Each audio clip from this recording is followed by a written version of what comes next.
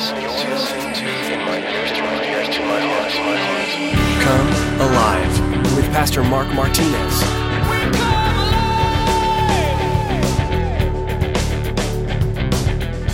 The foundations of the world were uncovered at the rebuke of the Lord, at the blast of the breath of his nostrils. And so here, David's God saves, David's God hears, and now we see that David's God speaks. David's God speaks. How does God speak?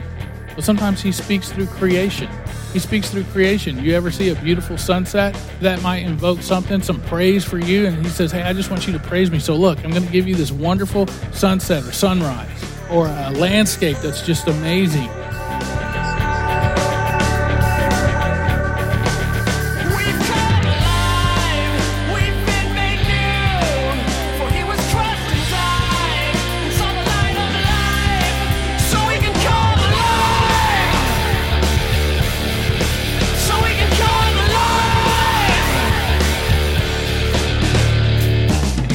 Did you know there are many ways in which God can speak to you? In today's message from Pastor Mark, he teaches that one of the ways God can speak to you is through his creation. God uses nature to speak to you about who he is. God can speak to you through a beautiful sunrise or sunset. God can use any of his creation to get your attention and lead you into praising him. God knows exactly how he made you to be and will speak to you in these specific ways. Take time to think to yourself the ways in which God speaks to you personally. Thank him for speaking to you and praise him when you hear him speak. Well, let's join Pastor Mark in the book of 2 Samuel chapter 22 for today's edition of Come Alive. Here we go. Chapter 22 of 2 Samuel says, Then David spoke to the Lord the words of this song on the day when the Lord had delivered him from the hand of all his enemies and from the hand of Saul. This part of 2 Samuel is almost, if you notice, you might think, wow, this is a little familiar. I don't know where I've seen this before. Well, I'll tell you, you've probably seen it in Psalm 18. It's almost identical to Psalm 18. And so here, when we look at this whole psalm, what I want you guys to see kind of as a big picture, as a big deal, is kind of look at David's outlook. Take a look at his outlook, because his outlook is determined by something that a lot of us need to determine our outlooks by, and that's our uplook. Our uplook. So David's outlook is determined by his uplook. David didn't just look inside of himself. That would be a little depressing. And he didn't just look at the circumstances of his life because, well, that would be distressing. When you think about how life is all around us and it just kind of wears at you and punches at you, it can make you feel a little stressed out and distressed. So he looked up. David looked up so that his outlook in life was determined by his uplook toward God. So, see, God was in the equation, and the reason God's in the equation is because David factored him in. And a lot of times, we don't do that. We don't factor God into the situations of our lives or the circumstances of our lives, and so we run around trying to please ourselves and do the things that, well, as we've talked before, the way our heart feels. And we know that if we do that, that's not smart, because the Bible tells us that our heart is wicked. We have wicked hearts. And so God was in the equation because David factored him in, and he is always hopeful. When you look at David and you see him in these Psalms, some of them start out in the Psalms kind of melancholy, kind of like he's bummed out, like he's like, man, David, what's wrong with you? But it always ends in praise, always ends in praise. And so when you look at those Psalms of David, they do start off slow and heavy, but they always end in praise, because why? He always comes to the end realizing that his trust is in God. And so that would be the question I would have for you. Where is your trust today? Is it in people? Is it in things? Is it in something other than God? And so basically, David, he pepped himself up. And so there's always hope. I mean, you look at this guy, there's always hope. And he has hope. So what situation are you in today where you don't think there's hope? And the reason a lot of people don't see or find hope or find it hard to see hope is because, well, they're always looking in their heart. They're always looking in their heart, or they're looking out there. They're looking towards other people. And sometimes we think, well, this other person can fulfill this need, or this other thing like drugs can fulfill this space, this hole, or alcohol, or shopping, or more rest, or comfort, or popularity, or whatever, sports. And so we look to people sometimes, and we look to things to cope and deal with this thing called life. So what happens when you look to a person and that person turns on you? You go and you're like letting them know all your problems, and they're like, hey man, I got my own problems. Leave me alone. Back off. This is heavy stuff. I can't handle my life and your life too. And so what happens then? Or what happens when one beer or one glass of wine begins to be more and more? Or when one pill becomes more and more, or one joint is more and more? Well, then you got problems. Those things don't fulfill. They only cause you to crave more. And so soon it doesn't do it for you anymore. So what do? Those things, those people, well, they don't have power to deliver. Those things, those people, those whatever it is that you're trying to fill your life with, it tends not to deliver or give you strength or even direct you. Now, people, you can say, well, people direct. Well, it's true they do. But which way do they direct you? In the right things or the wrong things? If you have a friend, I would say this, if you have a friend and they're not directing you towards God or towards His Word, then they're probably not a really good friend to have. You can have friends, but I wouldn't go to them for advice. Keep that friend and begin to witness to them and let them see a change in your life. But if that friend can't point you towards God, then there's a problem there. Where is their hope? Where does their hope lie? And see, let your uplook change your outlook. If you and I begin to look up towards God, and your friends begin to look up towards God, and you need counsel, you need advice, then what happens? Well, they point you to God, and so all of a sudden, your outlook and your uplook become the same deal. They kind of meet in one place, and they start to look up towards God, and then God can instruct and talk to you through His Word. So David sees God as a game changer. Your life will begin to change. Your problems will begin to take on a whole different light. Yeah, there's still going to be problems, but they'll be a little different in the way you handle them and the way you deal with them. And so David sees God as the game changer because David thought certain things could seemingly satisfy. We saw those in the last few chapters. Bathsheba, he thought, hey, that would be a satisfaction. Here's this woman taking a bath on her roof, and man, I really want her. And then he commits murder. And we've seen the mess that all the things that David thought could give him satisfaction and satisfy him got him into. He got into a lot of problems. But when he turned to God, and God became his champion and his companion, and God may even have orchestrated some of the circumstances in his life. Maybe He's even orchestrating some of the circumstances in your life, some of those hard places where you're at, just to get your attention. He's probably up there going, hey, here I am. I'm right here. And we tend to just drive by and miss it. Let's look at verse 2. It says, and he said, David said, the Lord is my rock and my fortress and my deliverer, the God of my strength in whom I will trust, my shield and the horn of my salvation, my stronghold and my refuge, my Savior. You save me from violence. I will call upon the Lord who is worthy to be praised. So shall I be saved from my enemies. Let's stop there.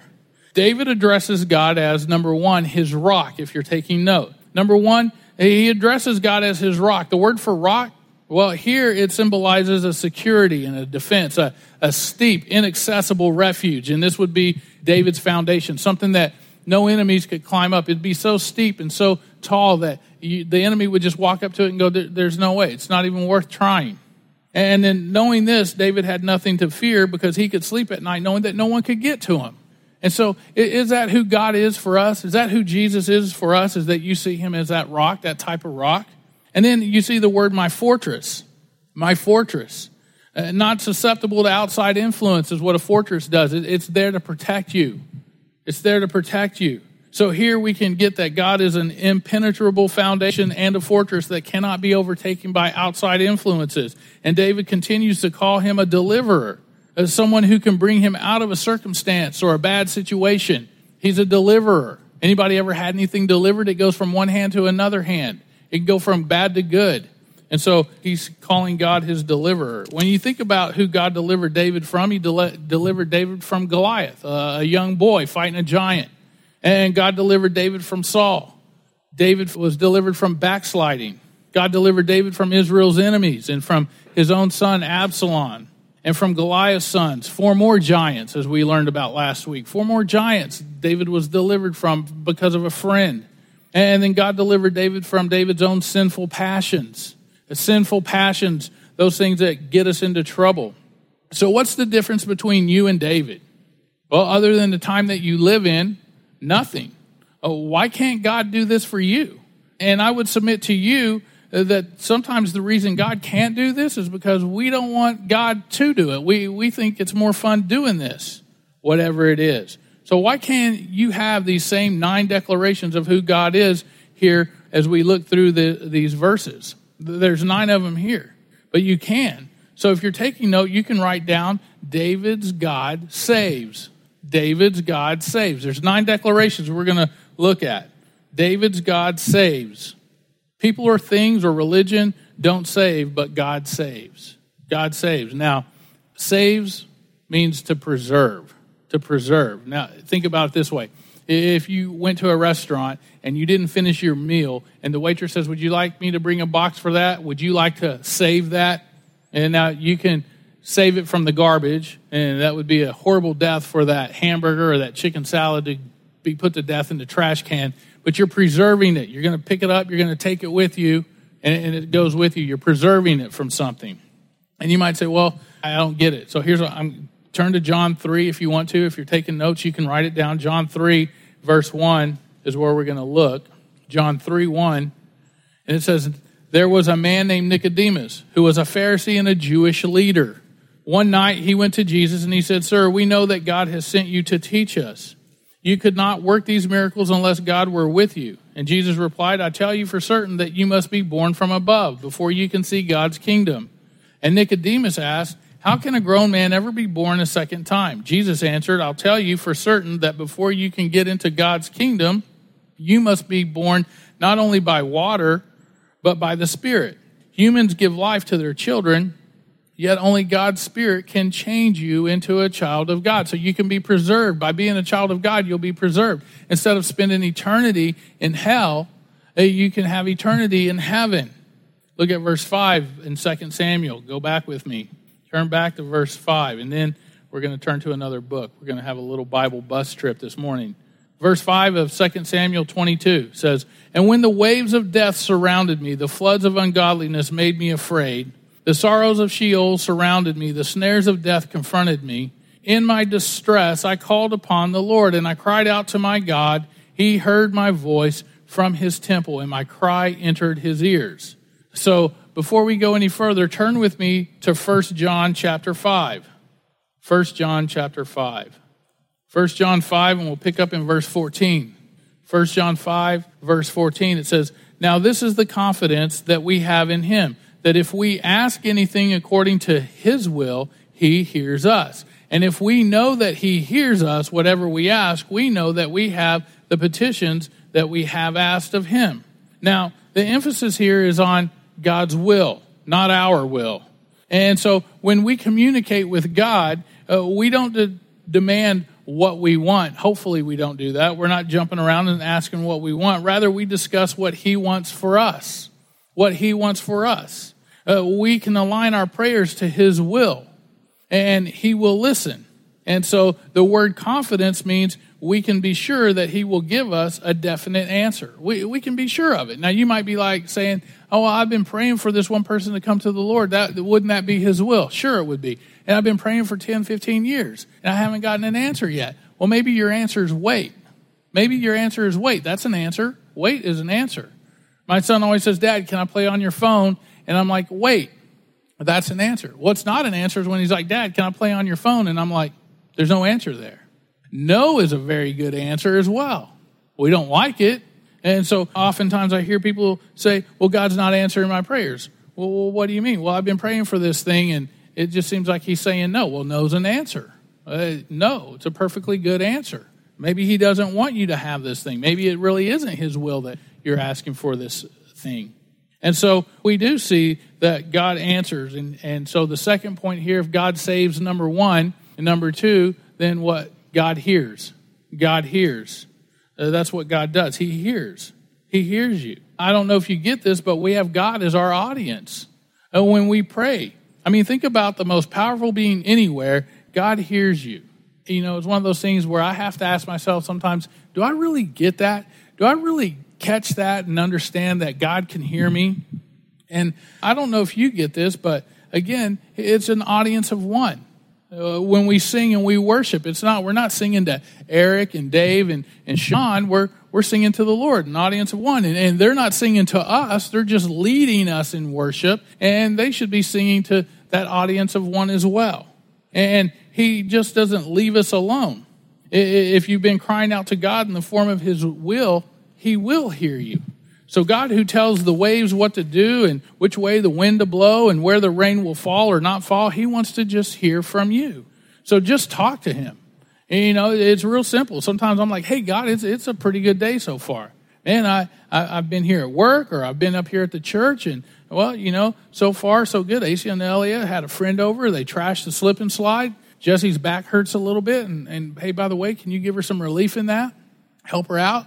And Lord, later on, we want to do this. If that's your will, can we get there? And maybe, Lord, if there's someone you want us to minister to at that place, just show us, Lord. We really want to be sensitive to that and sensitive to what you want. So if you don't want us to go, prevent us from going, because, man, sometimes I just kind of do things on my own. But, Lord, I really want to do what you want to do. And so, Lord, will you allow? Will you give? Will you? And you can just have a conversation with. That's all prayer is. It doesn't have to be in King James English. It doesn't make him hear it anymore. I think if it was going to be anything where he'd understand it, it'd be Hebrew. But I don't even think he's Hebrew. He just chose some guy named Abraham. And a lot of people are always like, well, isn't Abraham Jewish? No, Abraham wasn't Jewish. If anything, he was Iranian. And so that's where he came from, Ur of the Chaldees. So all we have to do is just really talk to God. We don't need a special language or anything. Now, if you pray in tongues and it's on your own, that's a different thing. Come Wednesday and we'll finish talking about that. But there is that prayer language where it's just between you and God. But I don't have that. And so I just talk in normal everyday English, Texan. It's like sometimes I say, hey, y'all, talking to the Holy Spirit, Jesus, and God. Just kind of lump them all into one big group. So if you want some really cool homework, I'll tell you this, get a concordance out. Check out what happens every time God's people cry out to God. Just go home, get a concordance, get your Bible, sit down, and just look out, cry out to God. Look it up. You can go to Blue Letter Bible and write cry out to God, and you'll be amazed at what you'll see there. Look what happens. God answers, God hears. And maybe you've been crying out to him, praying, and if it's according to his will, you will see him fulfill. That's the way it works. Because God works by faith, he chooses to use prayer as the process for the request and the answer sometimes. And now you got to also think about it. Many times we don't have because we don't act by faith. Or we don't act in the action of prayer. We just think, well, God knows my situation. He'll provide. But you know what? Think about you who are parents. Isn't there nothing better than hearing from your children sometimes? I mean, there are those times where you're just like, shh, quiet. But if you're away on a road trip or something, it's like there's nothing greater for me than to pick up the phone and call my home and hear my daughter speak to me and my son talk to me and my wife talk to me. And I love to hear from them. Sometimes I'll sit in my office, even at the house, and I'll just hear them talking and playing and just having a good time. And I'm like, oh, man, I know what they're doing. And I hear them conniving and getting ready to do some stuff. And so sometimes I'm just like, it's okay if they want to go get an ice cream, but it'd be better if they just asked, because that's what we ask them to do. And I want to hear them ask. I want them to come in there. Not that it's wrong to have the ice cream, but we try to teach them, if you just ask instead of picking up my iPhone and disappearing with it, if you just ask, I'd probably say yes. But now that you just assume, so I love to hear from my kids when they ask. I give them permission. That way, if anything goes wrong, it falls back on me, not on them. And so God says, hey, I just want to hear from you. Because God works by faith, he chooses to use prayer as a process for the answers. Many times we don't have because we don't act by faith and through that action of prayer. So my God saves, number one. Number two, my God hears. Well, what else does he do? Well, let's look at verse 8. Verse 8 says, then the earth shook and trembled. The foundations of heaven quaked and were shaken because he was angry. Smoke went up from his nostrils and devouring fire from his mouth. Coals were kindled by it. He bowed the heavens also, and he came down with darkness under his feet. He rode upon a cherub. A cherub is just a mighty angel, and flew. And he was seen upon the wings of the wind. He made darkness, canopies around him, dark waters and thick clouds of the skies. And from the brightness before him, coals of fire were kindled. The Lord thundered from heaven, and the Most High uttered his voice. He sent out arrows and scattered them, lightning bolts, and he vanquished them. And then the channels of the sea were seen. The foundations of the world were uncovered at the rebuke of the Lord, at the blast of the breath of his nostrils. And so here, David's God saves, David's God hears, and now we see that David's God speaks. David's God speaks. How does God speak? Well, sometimes he speaks through creation. He speaks through creation. You ever see a beautiful sunset? That might invoke something, some praise for you. And he says, hey, I just want you to praise me. So look, I'm going to give you this wonderful sunset or sunrise or a landscape that's just amazing. And sometimes he speaks through that creation. And we talked earlier about like how an evolutionist, it just doesn't seem to work because how he speaks through his creation. When you look at that, I mean, you have to think, why do we have taste buds? I mean, if it's just, evolution says it's just for survival. Okay, if it's just for survival, why do we need to taste what we're eating? It just needs to get into our stomach. They do that with patients in the hospital that just need to survive. They throw a tube into their stomach and they feed them. They don't have to taste it, but it gives them enough nourishment to live. Or maybe why does the eye see colors? You ever think of that? If a lion was chasing you, do you need to know what color it is? Or if a tiger's coming after you, do you need to see its stripes? Who cares? It's trying to eat you. You don't need to identify it. You just know it's dangerous. If we saw in black and white, I think we would still make it if evolution were true. And then when you think about it, the thought if the earth is 1 foot closer to the sun or 1 foot farther away from the sun, the chaos that would happen. Is it chance that a mom and a dad love that little baby, their sons and daughters, whereas you see it out in the wild all the time? A mother will take care of that other little baby, but the dad really doesn't he's gone. He takes off. Certain species stick around to help the survival of that species, but that's because God created them that way.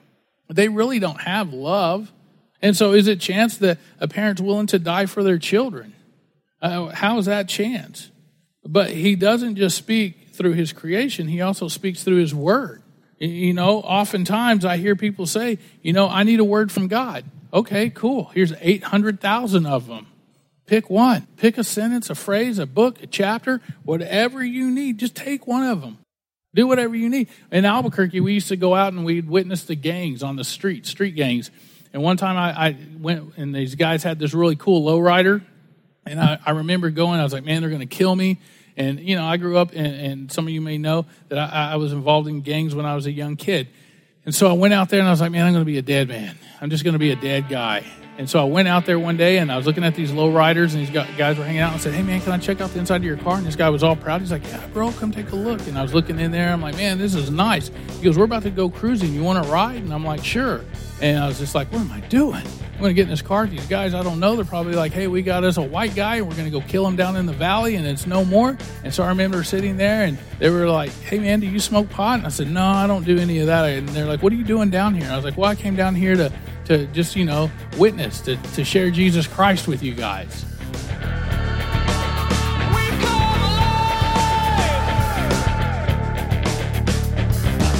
We're so glad you tuned in today to Pastor Mark's teaching here on Come Alive. Pastor Mark has been walking us through the Bible verse by verse, chapter by chapter, unlocking the blessings, truth, and love found within its verses. We know that reading God's Word can be difficult to squeeze into your schedule sometimes, so having something to listen to instead can help. With that in mind, we'd like to let you know about our Come Alive podcast. We've made Pastor Mark's messages available to you for free so that you can take them with you on the go, making hearing the Word so much more convenient. Search for Come Alive on iTunes or on Google Play and subscribe to have a notification sent to you as soon as we post new editions. Thanks again for tuning in today to Come Alive. If you'd like to learn more about this ministry and the church behind it, please visit us online at comealiveradio.com. If you're living in or near Katy, Texas, we'd also like to invite you to come see us in person at Calvary Chapel, Katy. We're a laid-back group of Jesus followers, and we love inviting new people to come join us in seeking the Father and praising His name. Find service times and directions to our church when you visit our website, comealiveradio.com. That's all we have time for today. We pray you continue to find Jesus through His Word and in everything you do. Join us next time for another in-depth look at the Bible, right here on Come Alive.